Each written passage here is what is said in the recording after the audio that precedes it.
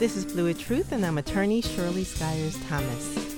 We explore a simple question of whether there is equity in the justice system. The content offered in this segment is personal reflection and interpretation. The views of my guests are not necessarily the views of Fluid Truth or Quinnipiac University. For clarity, this conversation has been edited.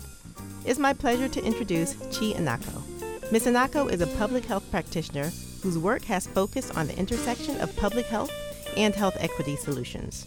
She has focused on food security, violence prevention in youth, and cultural and linguistic programs. She's the Regional Director for Diversity, Equity, and Inclusion for a regional healthcare system. We sat down together to discuss her own experience and what she's experienced under the lens of diversity, equity, and inclusion. It was really great to have her here with us at Fluid Truth.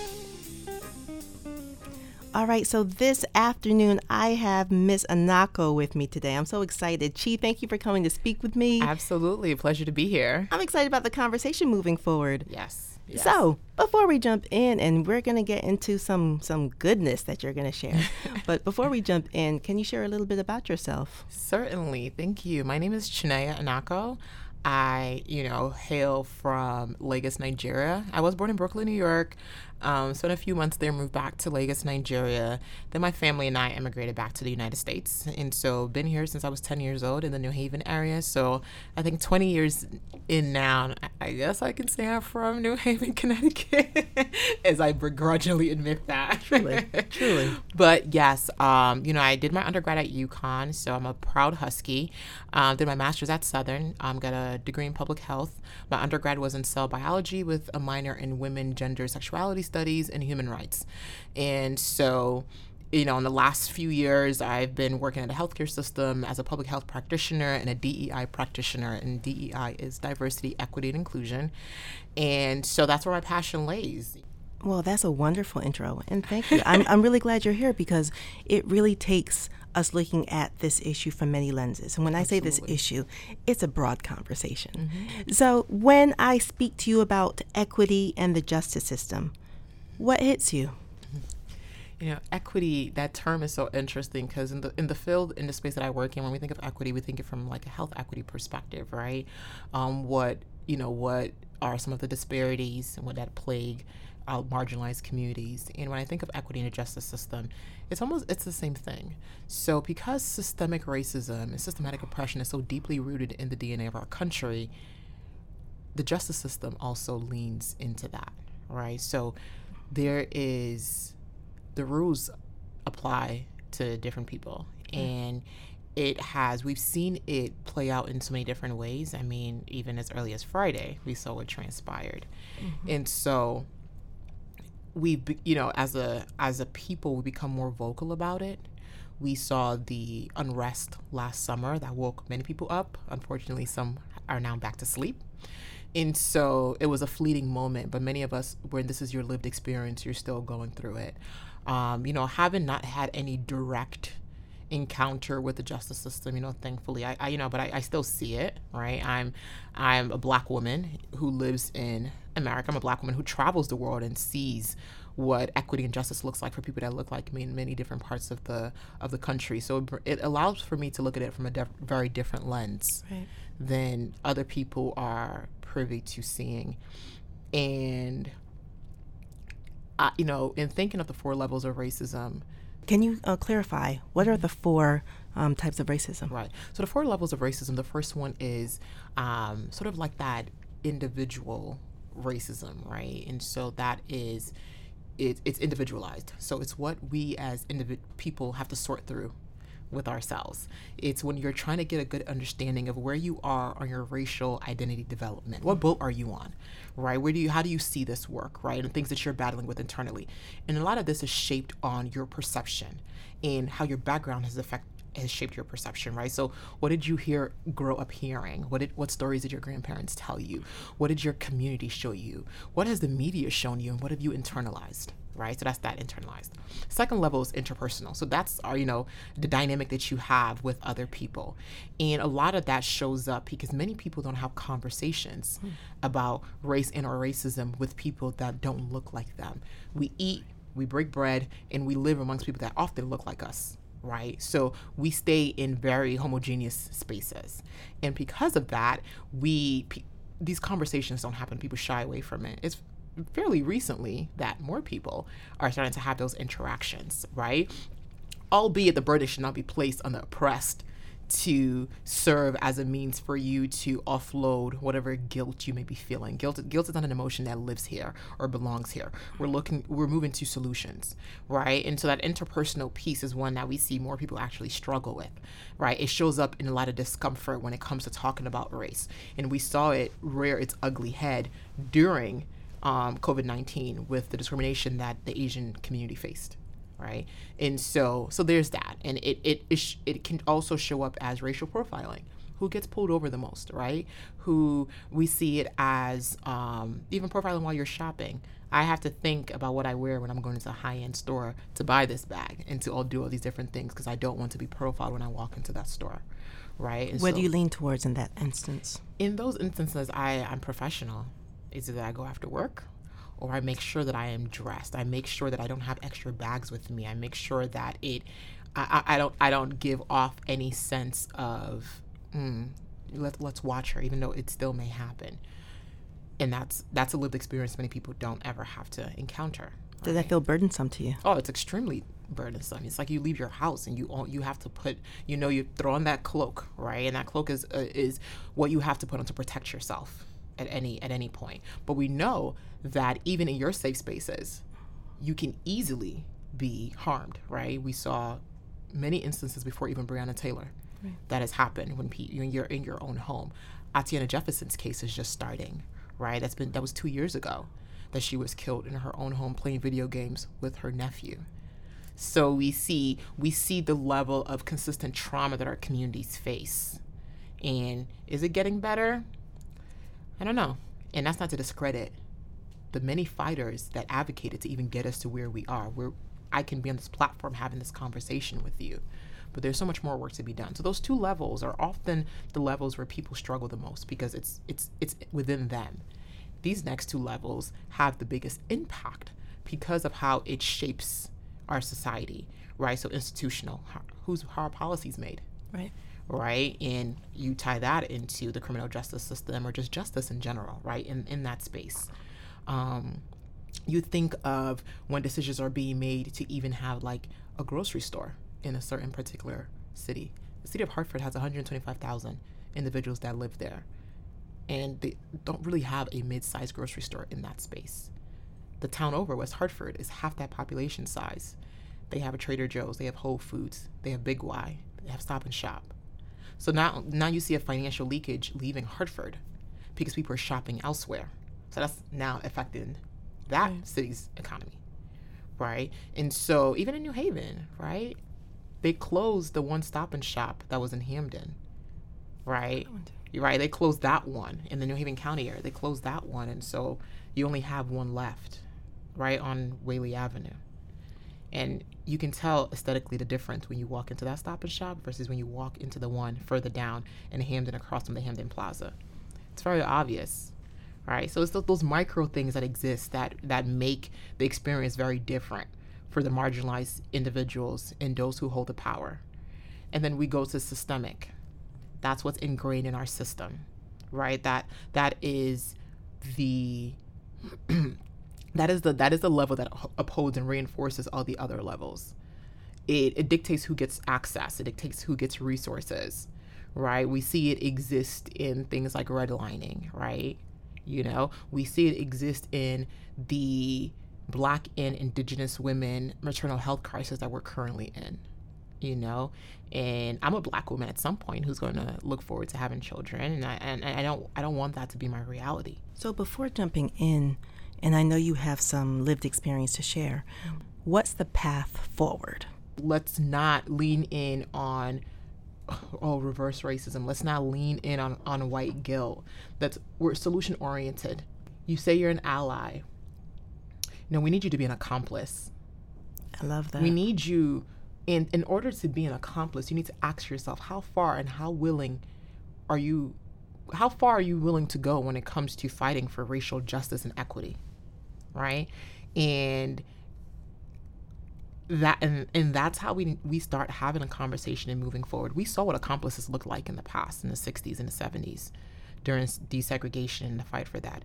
We saw individuals with the privileges lay their lives for the advancement of, individuals who identify as being Black, which also allowed for other marginalized communities as well to be able to, fight for their freedom in many different pockets and many different spaces. So we need to start having the conversation. We can't shy away from it. It exists. We know it exists. We can't say, oh, I didn't know that. I didn't know your experience was so different. You knew, you just chose not to see it.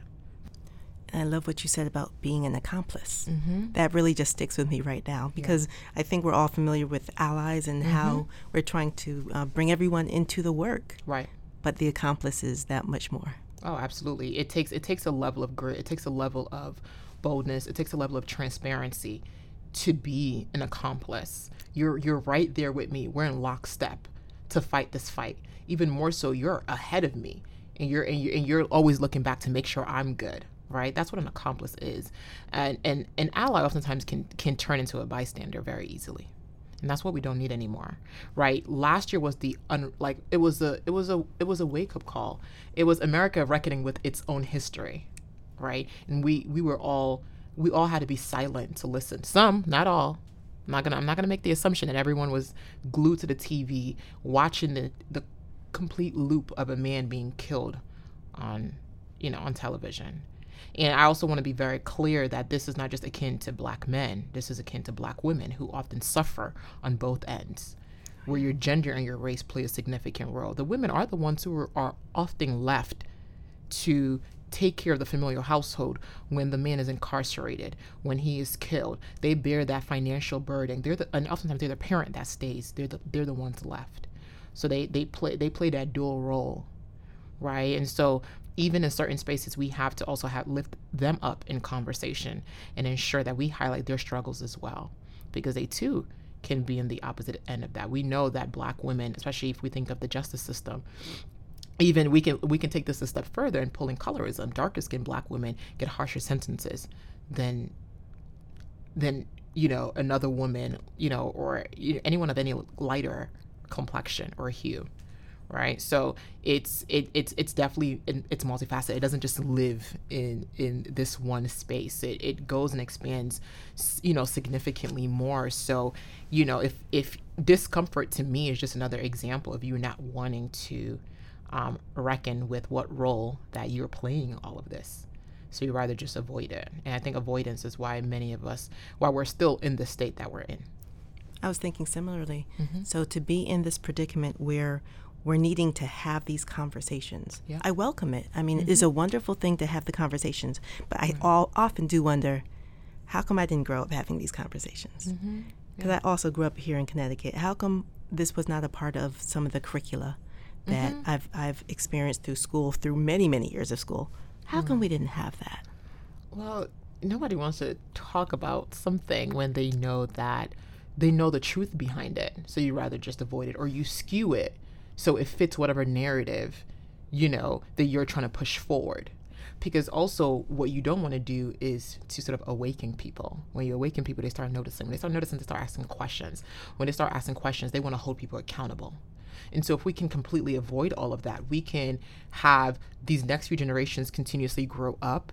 And as time moves on, maybe we can start actually leaning away from what that past was, right? There are people who don't know what happened in Tulsa, Oklahoma, right? Till today, right? I think till the HBO series came out, people became more enlightened. And even till now, there are people who are like, wow, I didn't know that, right? There are people who are not familiar with the sterilization of Puerto Rican women that took place, right? People know about Tuskegee to some extent, but there's so many other instances that have occurred. Let's even think about the history of gynecology, right? Dr. Sims is known as the father of gynecology. There's a statue in New York of him right in front of the medical school, right? He is seen as the father of gynecology, the person who literally created his entire career on the backs of Black women, Black and formerly enslaved women. Betsy, Anarcha, and Lucy. These three names ring bells constantly, right? The American College of Obstetrics and Gynecology had to recently apologize for the role that they've played in all of this. I didn't realize they even apologized, so I'm glad for that. Yeah. So to me, and they put out the statement, and now February 28th and March 1st, the bridge between Black History Month and Women's History Month is known as, as a day to honor Betsy, Inarcha, and Lucy. Beautiful. Because of the role that they played in the advancement of gynecology to be where we currently are now. Beautiful. That's so bittersweet, but the acknowledgement is significant. And as you were speaking, I'm just starting to hear that the next generation, they have more tools. They have more information. They're plop dead in the middle of the information age, more so than even we were. Absolutely. And I believe that they are rallying. And of course, it's not everyone. It's not to the exclusion or inclusion of everyone. Absolutely. But I see that they are rallying in a rate that is so much greater than even what I remember, because this moves the conversation forward. Right.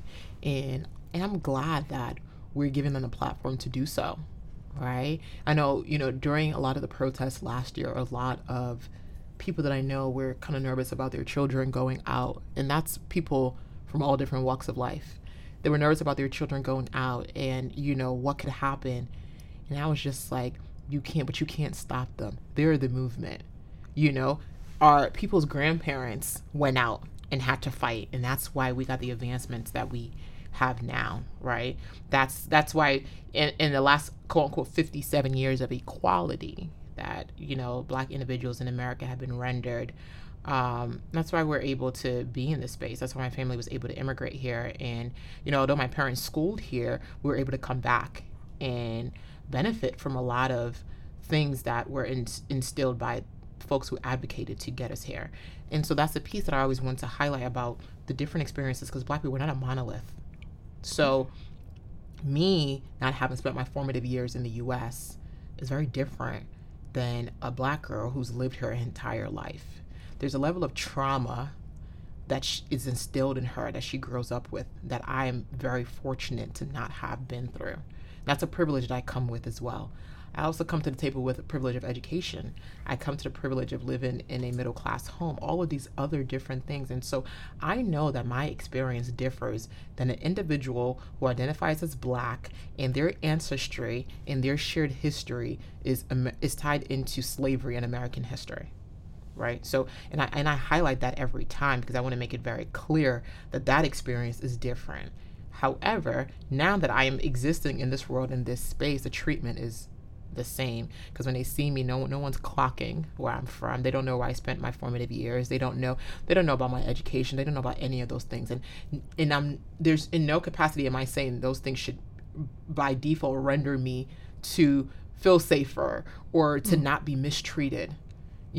All of those things are just pockets of privilege. But the same way that I hold individuals who identify as white to highlight their privileges, the same way I hold people of lighter complexion in our community to acknowledge their privileges, I too am going to acknowledge mine as well.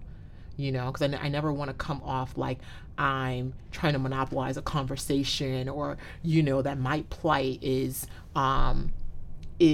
equivalent to someone who has faced the level of oppression that they have in this country from birth. That's a wonderful point to highlight, especially considering that we cannot all be viewed in similar light. Absolutely. There's so many varieties to our lived experience. But that's a great segue for you to share your lived experience. I know you and I had a brief conversation where you said there is something to tell. Oh, absolutely. Share it, please. So it was 2 years ago, April 2019. A friend of mine lived in Maryland, in Bowie. And another friend of mine, we've all been friends since college, so her and I decided to drive up to visit our friend. We had a wonderful day. We went to the African American Museum. We ate there, and again, right, that walking through that museum, it really does something to you, right? It puts you in a very solemn and somber space, a very reflective space. So we had many conversations, after that in the house from when we were getting dressed. And so she's like, let's go get something to eat. And I'm like, sure. And she's like, oh, this place I think is Black owned. Let's check it out. Very lively. I was like, sure.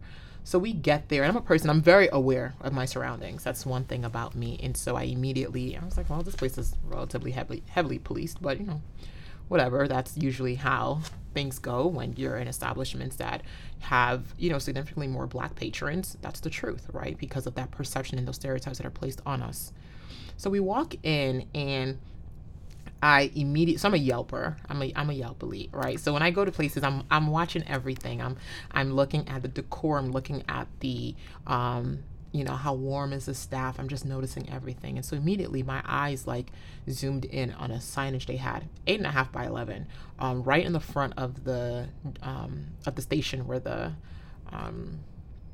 what do they call the person who checks you in? The hostess. Yeah, the hostess. Yes. And so it was a dress code, right? And so I always kind of side-eye dress codes because they often, are very rooted in coded language. And so this dress code was very explicit. It was, midriff showing, no chest out, no inappropriate clothing, no this, no jewelry. And I was just like, this is a little obscene. And then, of course, very targeted, no do-rags, no this, no that. And so I'm looking, I was just like, well, first things first, and it's not a 5-star establishment. So I was like, okay, that's alarming. So at this point, I had a hoodie on, but it was cropped. So technically, I'm violating the dress code because I said no midriff, no none of that. And so a lot of establishments have gotten in trouble because of the dress codes, because they were very targeted to Black individuals, and certain things that we wear, like places will say no Timbs, no this, and it's just like I can't wear Timberlands in an establishment. Like, that literally doesn't make sense. And so I asked the hostess, I was just like, can I get some clarity around this signage? And she was just like, well, I don't really know much about it. I was like, can you get the manager, please? And at this point, my friends tend to be a little bit more quieter than I am, but again, a lot of assessments I've taken have told me I'm an equalizer. So I'm all about equity, fairness, justice. I will speak up when I feel like something is not appropriate that can, affect someone else. And so manager comes and, I'm just like, can you explain this to me? He was like, yeah, this is our rules. This is how things are. I was like, so technically by default, I should not be allowed in here because I'm violating the dress code. And he was like, no, you're fine. And I was like, did you measure my midriff? Because I'm a little confused as to who are you to dictate what works and doesn't work? Like, I'm confused. Either you have a dress code and you stay by it, or you don't. And I was like, how come a lot of these things are a little bit rooted in heavily in misogyny, and also in misogynoir, because it's really targeted towards Black women. That's who you serve. That's your patron. I'm looking around this establishment, and everyone in here is Black. And he was just like, well, that's just what it is. I was like, and I tried to personalize it to him. I was just like, they just recently, and I'm not certain if they had just passed the Crown Act at that point. And I was like, you're an individual who has locks. For so many years, your hairstyle was frowned upon. It was discriminated against. So much so that they have to have an actual rule that says discrimination against any form of natural hair is not legal. And, he was just like, well, that's just what it is. And so my friend's like, let's just sit and eat. We sat down, and I was wrestling with it. I was like, I really don't want to give this place my money. I'm very uncomfortable here. And so I said, let me go online and see if this dress code is online. Because if it's here, then it should be online. Online?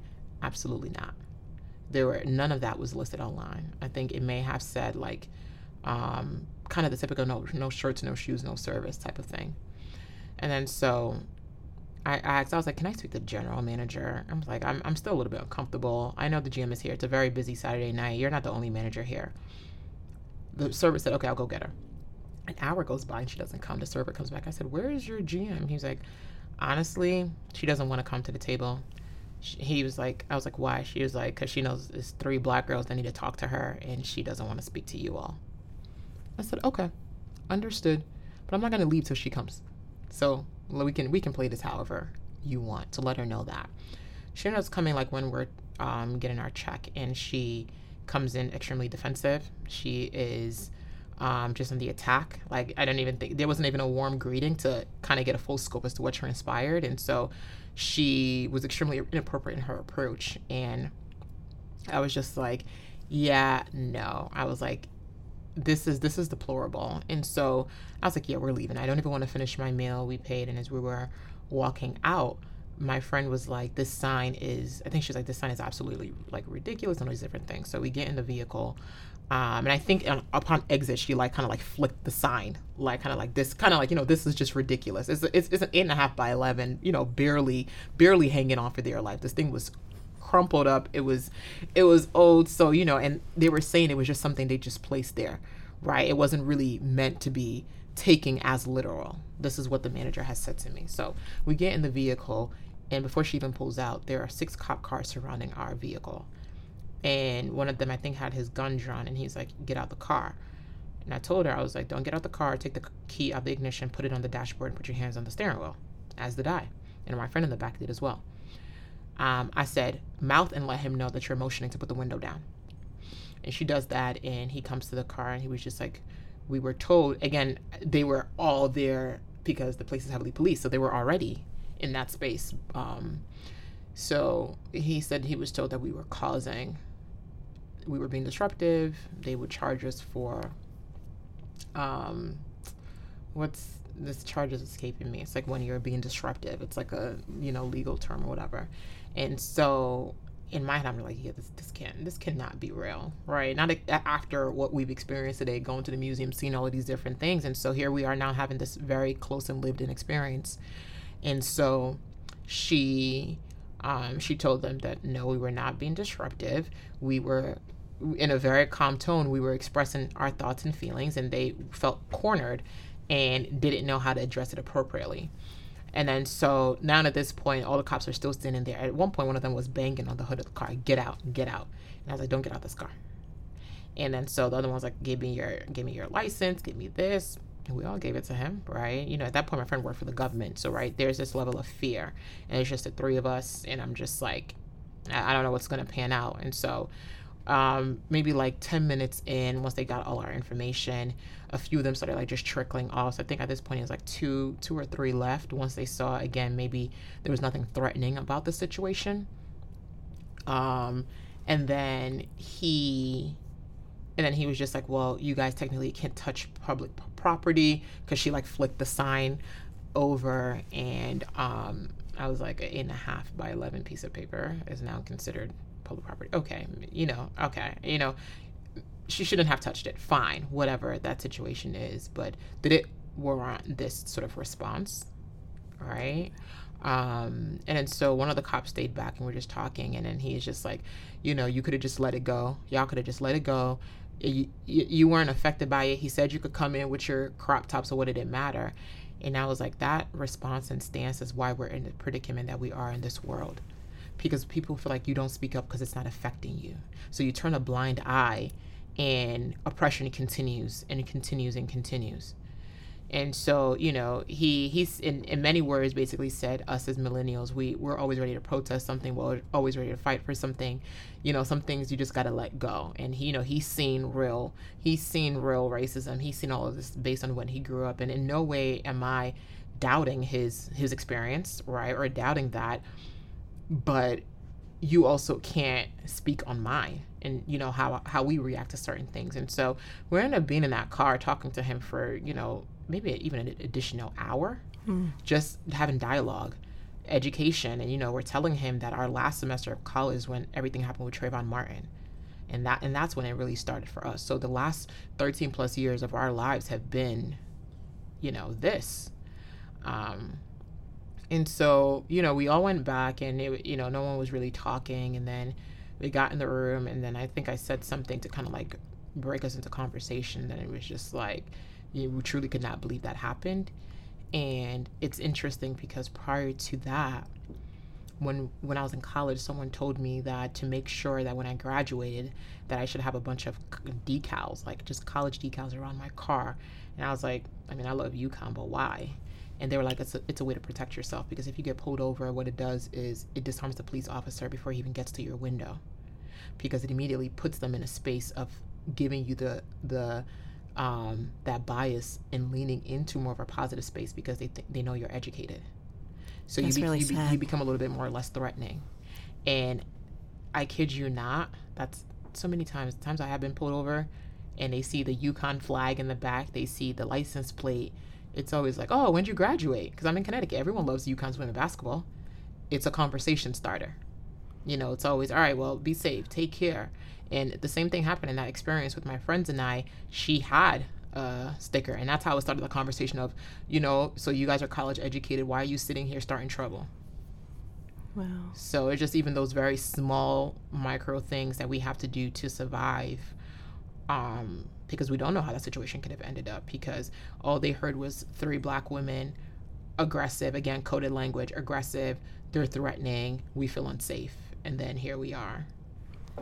You're absolutely right in terms of how that situation could have ended. Mm-hmm. So there's so much to unpack there, and we're not going to do this all in that one conversation, but the presence of mind to defy an officer's order to get out the car, mm-hmm. that may have really turned how the situation went. That may have really curbed some additional escalations. We have work to do, and we start with the conversation and we move forward from that. Absolutely. Ms. Nako, thank you so much for being here. It's my pleasure to speak with you today. I appreciate it. It was a pleasure being here as well. Thanks for listening in today. Special thanks to our producer, Johnny Marquardt, and executive producer, David DeRoche. Shout out and big thanks to the Fluid Truth crew for their assistance. That's Jackie Callanan, Raynette Shafu, and Jake McCarthy. Music is provided by Audio Hero from their Jazz Lounge album. To hear more about all of our podcasts, visit qu.edu/podcast. You can listen to all of our podcasts on the platform or app of your choice. Be sure to check us out on Twitter and Instagram at QU Podcasts. If you have a story to share or something you want to talk about, find us on social media or shoot us an email. The address is qupodcast@qu.edu. Hope you'll join us for the next show. All right, that's it for today. Till next time.